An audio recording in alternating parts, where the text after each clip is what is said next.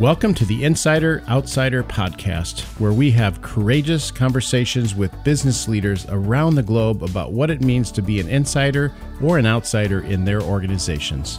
We at WMFDP and FDP Global specialize in helping insiders understand their unique responsibility to engage other insiders, as well as outsiders, in partnering and building inclusive teams and organizations.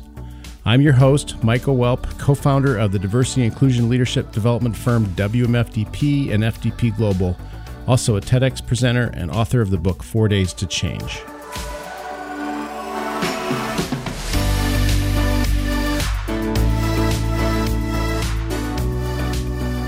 Welcome to this week's episode of the Insider Outsider podcast. This week, I have three distinguished guests with me, all from WMFDP. I've got Peggy Nagae, who is a senior consultant with us and also been a trial lawyer for a long time. Janese Murray is also a consultant with us and was vice president of diversity and inclusion for Exelon Corporation recently. And then Bill Proudman, who is also the co-founder of Whiteman and as full diversity partners. We're talking today about the leadership skill, one of our 8 critical leadership skills of leveraging ambiguity and turbulence. As we record this, we are actually in the middle of that a lot globally because of the virus that's spread, and we just had lockdowns in shelter-in-place orders in California and New York in the last day. So we're in the middle of a lot of ambiguity and turbulence. Thank you for coming today, for taking time out in your busy lives. Thank you. My pleasure, Michael. I want to hear a little bit from each of you about how are you personally doing managing, leveraging, and ambiguity and turbulence? What are you learning is about some of your strengths around that or some of the challenges given today's world? What are you learning about your own ability to do that? This is Janese. Michael, I think how I'm doing changes from moment to moment. Sometimes I think I have it all figured out and I've got it kind of all together, and then something else happens, which kind of throws me. And when I think about this particular skill, about when to take action and not always having everything right before taking action, that is something that I'm really practicing. I'm taking care of some family members, and I have to move sometimes when I don't totally feel comfortable doing it. But if I don't, then there's other consequences. So I am so into this ambiguity and turbulence right now, just minute by minute, and it's really challenging. I feel a little unmoored. I'm a little off balance. One of the behaviors that we list under this skill is I acknowledge when I'm confused. And you also talked about I don't wait to get everything right before taking action. You just talked about that, not waiting to have it all clear and figured out. And so I appreciate you modeling both of those. Well, Michael, I think for me, and Janese, this is Bill, this keys off of something you just said. My metaphor for me is it feels like I'm on a roller coaster. And the thing that's different here is that I cannot see the track in front of me. When I'm on the roller coaster and I can see that we're going to get to the top of the hill and it's going to drop precipitously, and I know it's coming and it can still feel crazy, that's still happening. I just can't see it. That makes me even more unnerved. And I think for me, and I attribute this to my upbringing and my group identities as a straight American-born white guy, I've grown up in a world, probably because of my privilege and my standing in those groups, where I emphasize the word think, I'm in control. I think there's something around this that's somewhat energizing for me around noticing, first of all, that's an illusion when I felt that before. And now that's what I do see, is that the sense that I'm in control is a myth. And how do I stay present for myself and with my loved ones and with my work colleagues and my neighbors and still feel like I'm not in control here? So it's that great paradox, being present and being in control and then letting go of what the illusion that I somehow was taught to think that I'm supposedly in control. Which is one of the other 6 behaviors we talk about, which is I lean into discomfort as a way to deepen my learning. You're just sitting there without feeling probably like being in control, Bill, I would imagine. So do I. And sitting with being on a roller coaster ride without any rails, invisible, feels, I'm sure, scary. I think I want to hear from you, Peggy, here in a second. But when you said the word discomfort, Michael, again, talking about, for me, the intersection of this issue and my privilege based on these groups, I'm in a situation where I have the privilege of working from home. because I own my company. We're in an industry where working from home, albeit still tough and economically stressful, is still possible. And I'm noticing, as I was today out in the food store, and I watched the guy who was cashing me out as the cashier. One was wearing gloves, the other one wasn't. How many hands are they coming in contact with on a day? And my guess for the hopefully $15 she's making an hour, he doesn't have the option of working from home. So I'm really aware of the privilege, again, that I have, even in this time of great distress and discomfort. And Peggy, what comes up as you hear that, and how are you dealing with all this turbulence?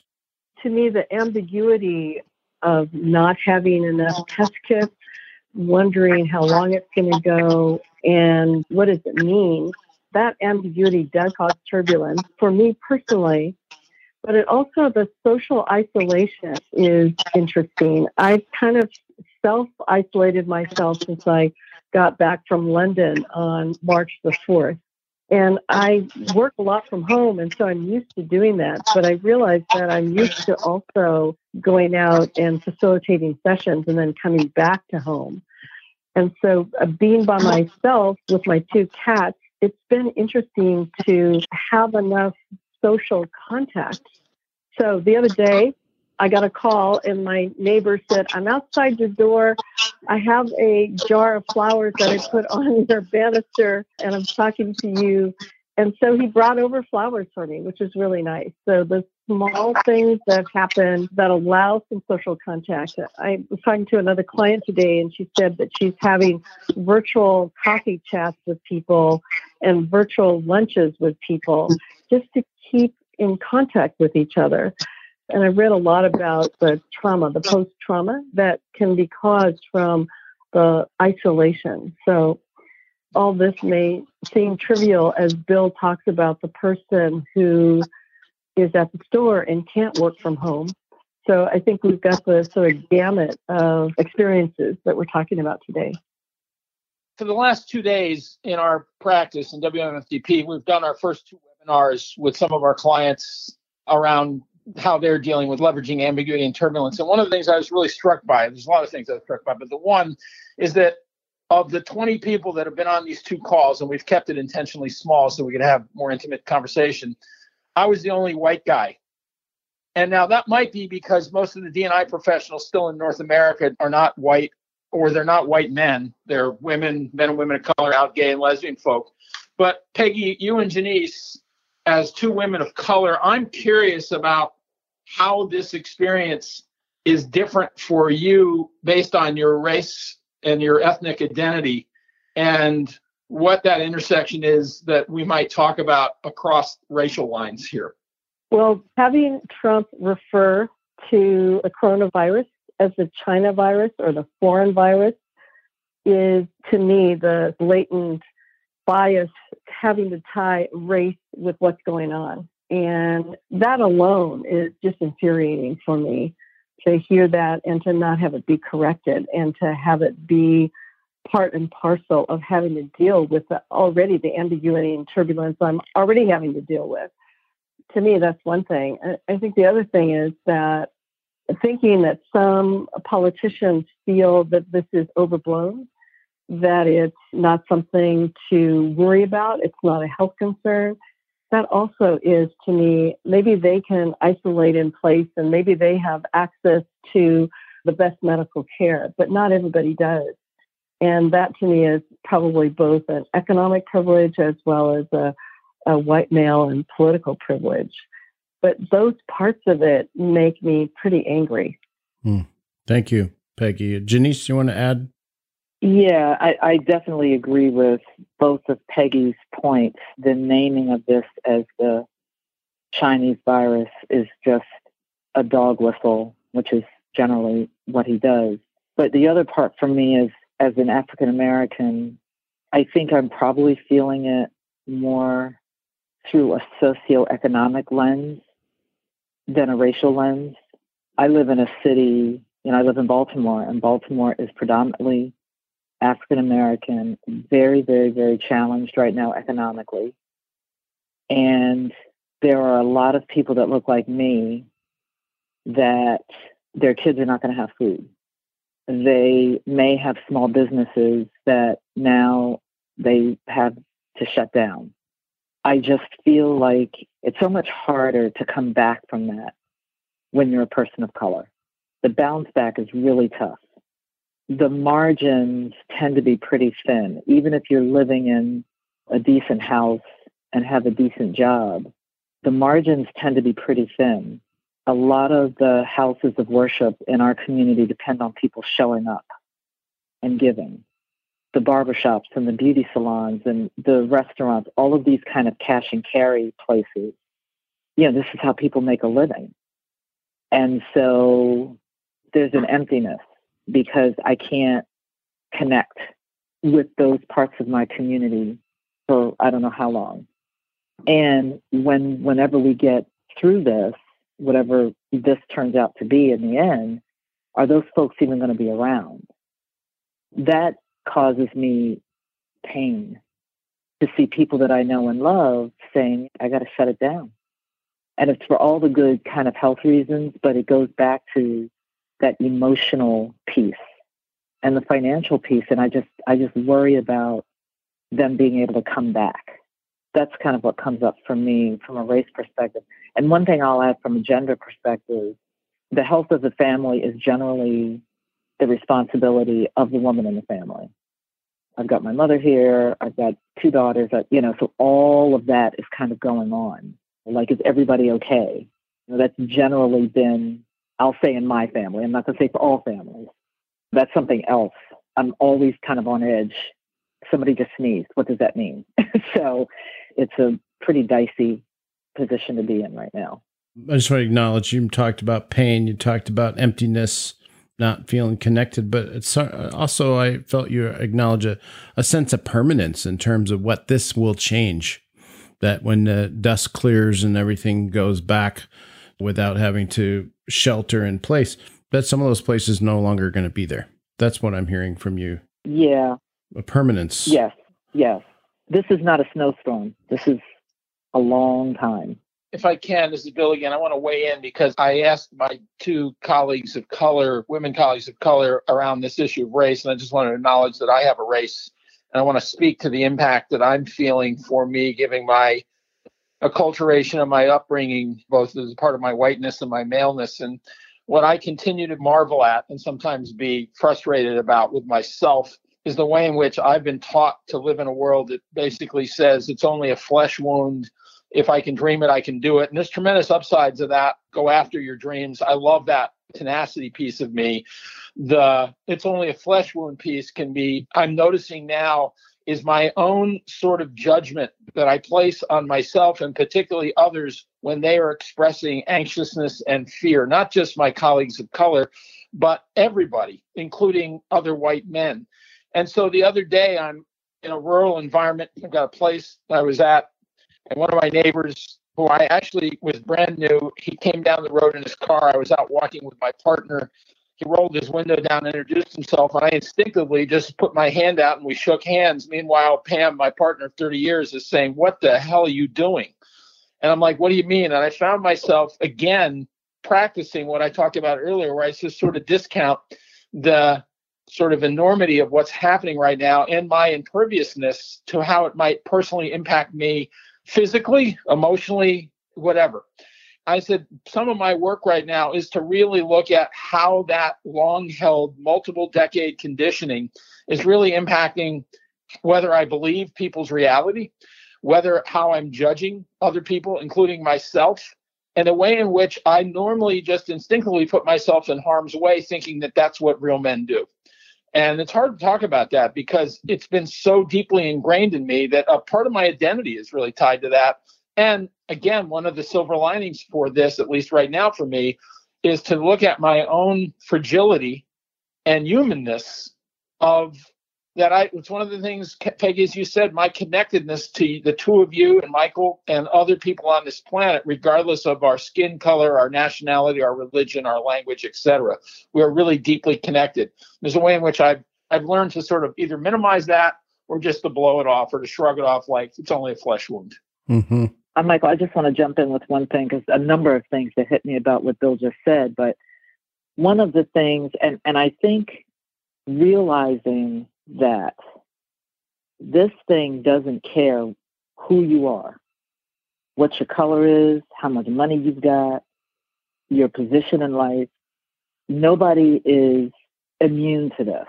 I think some of the blustering around this is and not you, Bill, not you particularly, but other white men, especially those in positions of power in the government, is probably a fear about my whiteness and my maleness can't save me from this. It can save me from a lot of things, but it can't save me from this. As a Black person, I've grown up recognizing that there's a whole lot that my skin color won't save me from. So some of this is like, yeah, right. But I was really interesting what you said. It really hit me. Like, I'm used to brushing this stuff off. And this thing does not care who you are. And the habits that we have to think about very differently now, that we have to break to keep ourselves and others safe.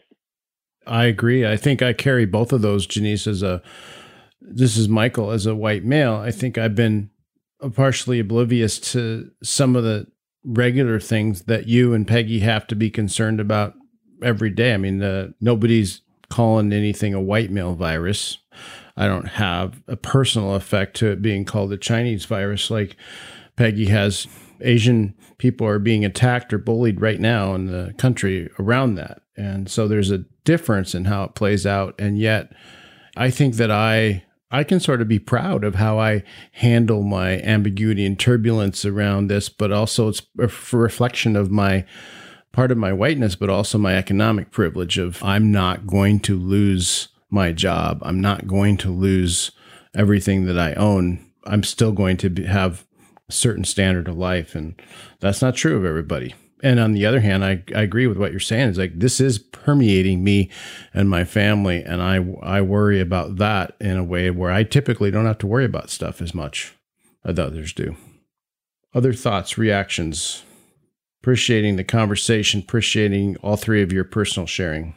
When I was listening to you, Bill, and Janese analyzing it, I was going, okay, well then what are you learning? What are white men learning? How do you bring it down to your heart? How do you show some of the vulnerability at a heart level? Because I think in a larger context, I think that's what's being called for. Who knows why this is happening? But I think one of the net impacts of it could be closer ties, greater communication, more interdependency, an ability to move closer to one another and to share feelings and thoughts. And so I guess that's what ran through my head. So you and Michael are white men, and what's coming up for you? I'm struck, Peggy, by a number of things that you just said. And again, thanks as always for that pushing me a little bit in terms of what my learning is. And I went to the same word, vulnerability. It's reminding me about my need to show that I need other people in my life. And particularly, I think what I was noticing, and I hadn't thought about this until you just mentioned it now, from these two calls that were wonderful with great people, some that I know and other people I just met. The fact that I was the only white guy on this thing, I was lonely for connection with my group and around sharing that sense of vulnerability, which again, I have been taught and rewarded to hold the steel curtain up and don't let other white men see behind it. And I think for me, as terrifying and uncertain as this pandemic is at the physical health standpoint, the global economy standpoint, the opportunity there is to lean into our connectedness across difference, but also within perceived sameness. And that's a great reminder and something that I'm energized by it. It's a reminder of my work of the last 30 years. And it also shows that the work is far from done and never will be, actually.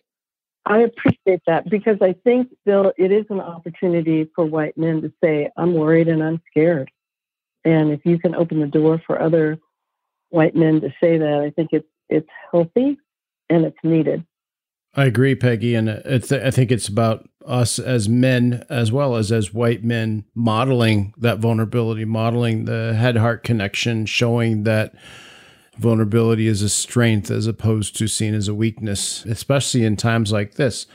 As I listened to some of the questions that were generated by our clients yesterday, And that first webinar, a lot of it was about how do I create connection? How do I create community? How do I help people feel heard, seen? And so in times of ambiguity and turbulence, I think the need for all that connection goes up, not down. And they want most of our humanness. And some aspects of the white male culture, the rugged individualism, don't ask for help, don't show weakness, stay in my head, disconnect from my heart, just focus on doing, suck it up. That doesn't serve me to provide these needs, not only to others, but to myself and to Bill or each other as white men. So the opportunity, I think, is for us is to use this leveraging this ambiguity and turbulence time as a chance to break out of that cultural box and claim some of these other skills in a way that owns more of my humanity. Because I ultimately do have fears. I ultimately do have anxiety, just pure nervousness, anxiety about what's never happened in our country before and the possibility of being in full down lockdown soon and all kinds of stuff. It's like anybody should be afraid around that. I want to model for my daughters as well as my brothers and to get out what this is like at a heart level so that we can actually support it and deal with it with each other. I appreciate that, Michael, because if not now, when? If not this, then what would we need to have happen for us to break through and integrate head and heart? Any male listening to this or anybody listening to this, are you resorting back to your strengths that may be overused, some of those tendencies to just suck it up, or are you actually stretching into some of these other possibilities in ways that, just like I know a lot of men who go through health crises, heart attacks, or other kinds of things, and sometimes that breaks them into a whole nother layer of showing up emotionally. Well, this is kind of happening at a country level or a systems level now, too. So we can use that same crisis as an opportunity to free ourselves into more connectedness. Michael, something you just said triggered back to Janese, something you said a little while ago around you noticing about your own family, your role as the matriarch to take care of people. And I said, for me, the other side of that is my role as a man in my life and now as a business owner about the reluctance I have of sharing my vulnerability at times of crisis. And I know I've got an internal little battle going on in my own heart and head right now around, as a business owner, about being really afraid of what it means to sort of close my company down for a while and putting people out on the streets, taking jobs away, et cetera.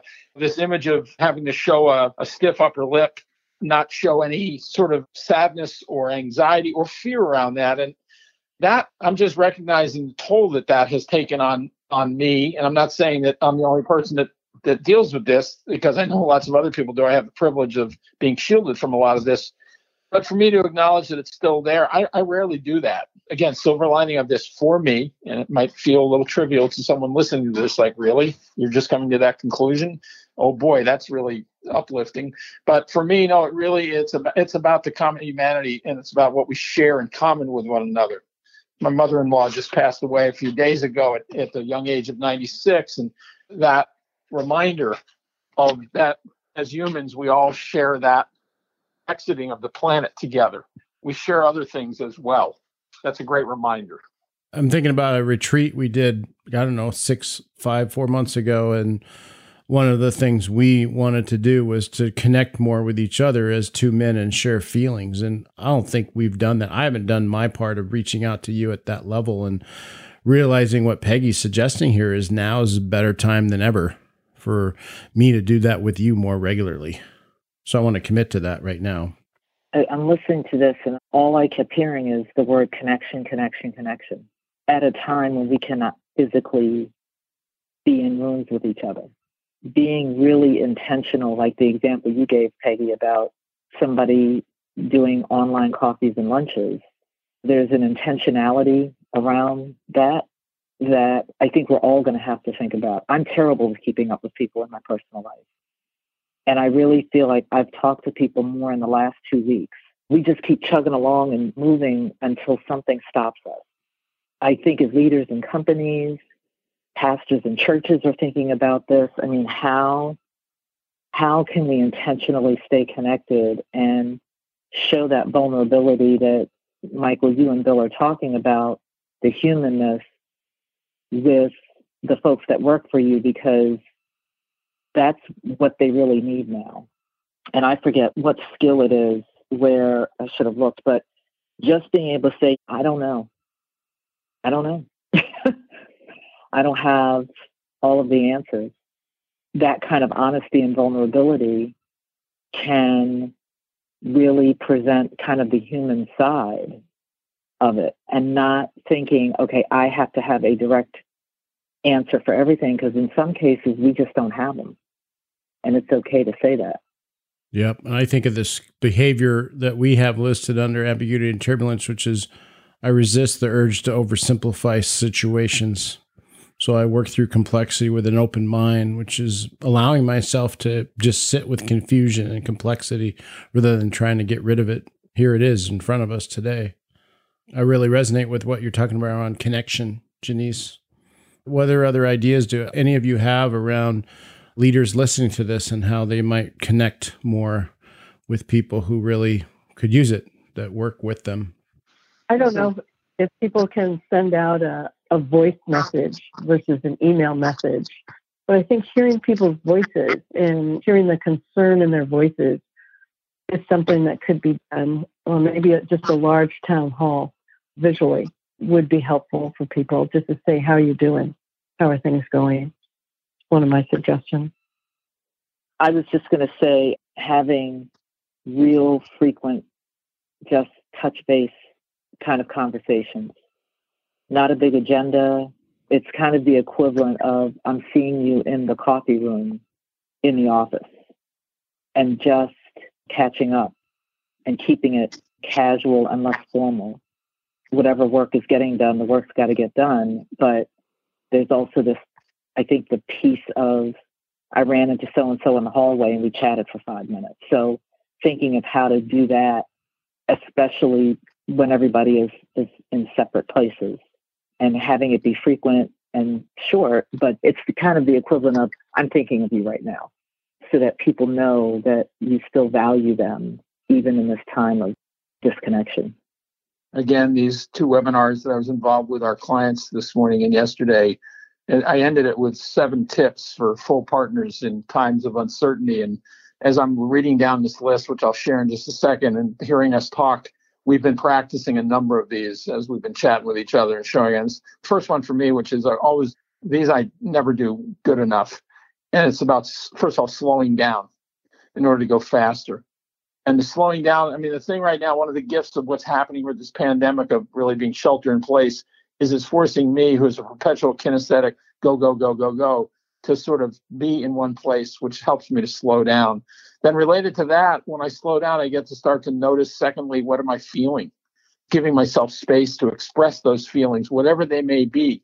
And when I'm feeling anxiousness or confusion or discomfort, lots of times those feelings, which for me, based on how I grew up, are foreign and they make me even more scared, it sometimes forces me to not be present, where I want to continue to speed back up. So again, when I'm noticing my discomfort, I don't know what to do now, I'm scared, that's for me, it's a signal about how do I be more present with myself and the others in my company. And then the third one, which we talk about in our practice all the time, is what's the mutual self-interest in any effort to affect change? And I can't just focus on what's in it for you. I've got to focus in on what's in it for me. And those have to be aligned with each other. We got to find that common intersection. And then I think the other thing related to that around the fear and anxiety piece is that for me, when that gets really prevalent, or my scarcity, and Peggy, you and I have chatted about this many times, versus abundance, if the scarcity or the fear, the anxiousness becomes the overriding guiding North Star for me, quote unquote, that is also another distraction for me to be present. So it's not about not feeling those things, but it's also not getting lost in the nervousness of, oh my goodness, I don't know what's going on. What should I do? Then the last two ones is then it reminds me to seek out and continue to validate others' perspectives fully, particularly when I don't understand them and or don't agree with them, and then not to see our difference of perspective as somehow who's right, that we're both right. That abundance of thinking actually helps me and you and us to act in more unison and alignment with each other. And then finally, doing all that and applying rigor and perseverance, how to stay in it long term, because this is not going anywhere. And as we've talked about, none of us control when we come out of this. It's going to be what it's going to be. Great. My own tip would be, particularly for white men, but probably for everybody, is recognize that people live in whole different worlds than myself. Back to what you talked about earlier, Janese, and other socioeconomic or cross-race, Peggy and Janese, your examples, is that if I'm connecting with people and I'm saying, how are you doing? And they're really not doing well, or they're sharing, it might be because they live and deal with things in their world that I don't have to deal with or think about, and I never even realized people have to deal with. And so to be open to that and not assume sameness is a gift for me because it broadens my viewpoint. And so in these turbulent times, I want to be empathetic and realize I'm getting a gift if I'm hearing what other people's worlds are like. Any other closing thoughts, tips, or Peggy or Janese? I really have appreciated this conversation because I think every conversation like this brings us closer together and then creates community. So it's really, to me, the opportunity to create community and new communities and the circles of communities and people by just big and small things. So this is a big thing for me. I appreciate the opportunity to talk with all of you about ambiguity and turbulence in the face of the coronavirus. I would echo that. I've really appreciated the conversation and the different perspectives and just the acknowledgement that we're all in that space. Sometimes it's good to have company. So I wish we weren't, but we are. And also, hopefully, whoever hears this focuses not only on the content of what has been said, but just the sharing and having it come from a place of heart space, coming from a personal place as opposed to the head space that we tend to go to. So I really found that valuable. Yeah, I feel as an impact of this conversation, I feel closer to all three of you. And I'm appreciating that in these times. And I appreciate, Bill, too, you bringing our colleagues of color into the conversation around the difference across race and gender. And as a white guy, thank you for bringing that, inviting that in the conversation early on. So we had some time for that. Well, I don't mean to sidetrack us. Thank you, Michael. But again, I'm really struck by, I get praised for doing something that my colleagues of color, Peggy and Janese, who I've watched gallantly for years, do the very same thing. And I'm guessing you don't often get praised when you do what Michael just called me out on, do you? I'm just checking. Yeah, I would agree, Bill. Yeah. We just kind of show up in it. Yeah. Yes. Yeah, it's one of the things I love about all three of you is our ability to be real and present with each other. Every conversation I have with you one-on-one or in small groups like this, I come away a different person. And I am forever grateful for that in my ongoing learning journey. It's one of the things I love and pinch myself at least daily, if not more, about the privilege of doing this work, because the work is as much about me as it is for the clients that trust us to guide them on inclusion and leading. And I would say, as Janese said, that the coronavirus doesn't have a specific entity. It is across the board. And if we can't get real now, I mean, we don't know who's going to come down with this. We don't know what's going to happen. And so if we lived with that idea on our shoulder, then how real could we really get? How really intense and personal can we become? And how much connection can we create? And I think this is the time. This is the time for me to do that. Yeah, and we don't know how long this is going to play out and how worse it's going to get. Compared to a few months from now, this might seem easy at this point, too. So thank you very much, Peggy, Janese, and Bill, for the three of you for sharing your heads and your hearts in this space. Thank you all for listening to this episode of Insider Outsider Podcast. Hopefully there's some insights for you here on this skill of leveraging ambiguity and turbulence, which is one of the 8 critical leadership skills at WMFDP. Thanks.